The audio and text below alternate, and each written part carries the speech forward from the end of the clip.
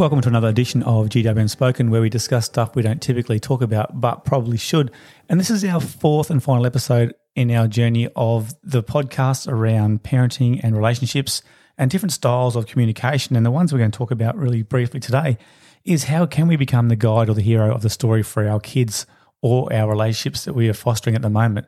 We very quickly talked about being the victim, and we know with the victim comes some serious what would you say, dangers to our children, and some of those include avoiding responsibility, like we deflect blame, we have manipulation, so we try and gain sympathy emotionally when we shouldn't, guilt tripping, that's really terrible with our kids because it doesn't make them feel empowered, and also doing things to gain attention. Being a villain is, I think, is even more dangerous. So the villain, if you think of a villain in a story, they're usually the ones that you want to hate. You hate that character because they're trying to get to our hero, but if you're the villain in a relationship as a parent, then you're showing neglect. You could be showing physical and emotional abuse, showing a lack of empathy. And the big one we talked about last time was also about having favourites, and having favourites in relationships, especially with your kids, is an absolute game changer in the wrong direction, where you can actually have, I suppose you can actually ruin any single kind of trust you have in that relationship. You can actually break down family dynamics.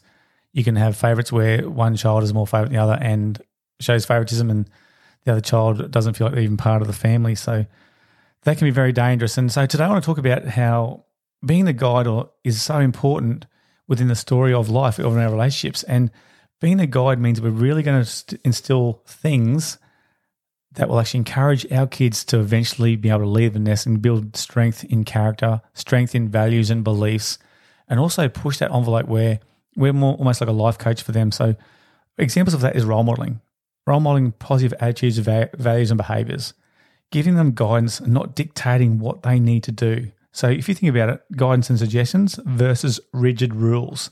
And that's really important as our kids become teenagers, because we want them to have autonomy to leave the nest and get them to make choices within the boundaries that you have. How about promoting critical thinking? That's a big one these days.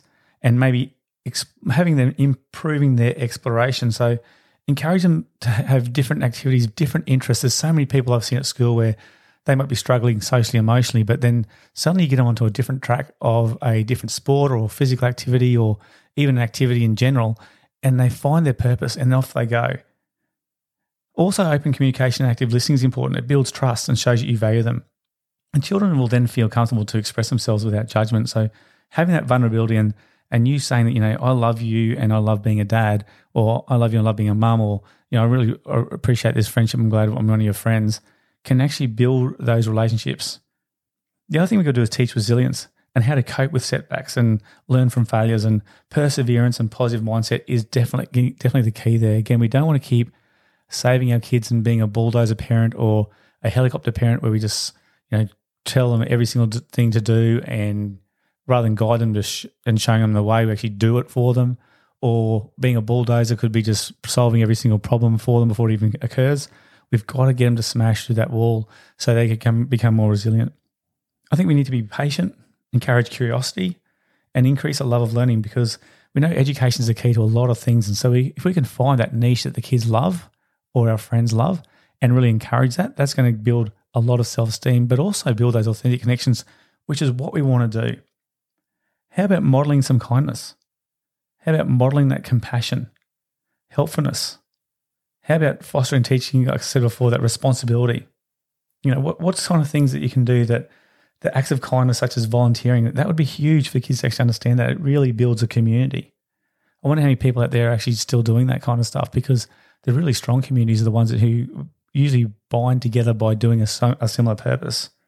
I think we talked about before, but finding or fostering a sense of purpose is really important, because once we find the interest and passion with our kids especially, it can actually encourage them to pursue activities that align with their values. And when you do that, that increases their purpose, and the chances of anxiety and depression goes down massively once we can actually find kids' purpose that matches their values. I think celebrating their acts of courage is good when they can get out of their comfort zone. So that's when, again, all the learning happens when you get out of your comfort zone.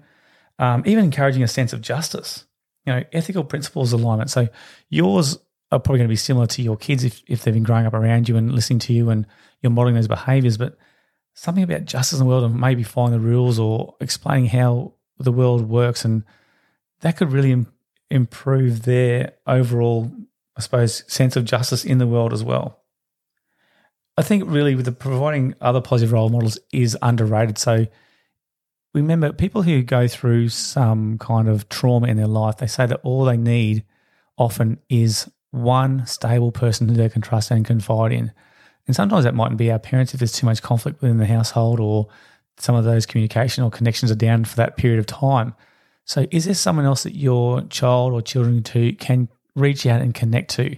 Is there, if there's someone in your peer group, is there someone else who you've got a mutual friend or a friend where you think they could be a real good model, a role model, and guide them and make sure that they feel like they actually belong and are listened to? Because again, once we feel listened to, it just then improves our value.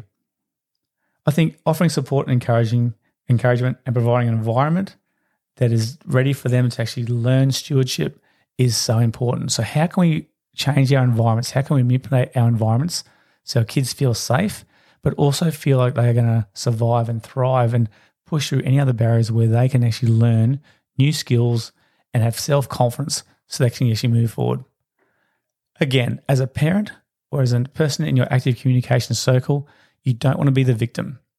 You certainly don't want to be the villain. You want to be the guide. And it sounds really strange, but if you can make every communication skill you have or that conversation you have, or if at home you've got children, if you can make them the hero of that conversation and you're just guiding them and just think of all the time, I'm trying to do the best interest for this person to thrive, your connections will be not only authentic, but it'll be realistic, it will be valued, and again, it will only build that bond closer and closer.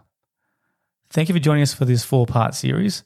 Again, I'd love you to, if you're interested in this kind of information, to really go through those 4 types of parenting styles that we spoke about in one of the first episodes.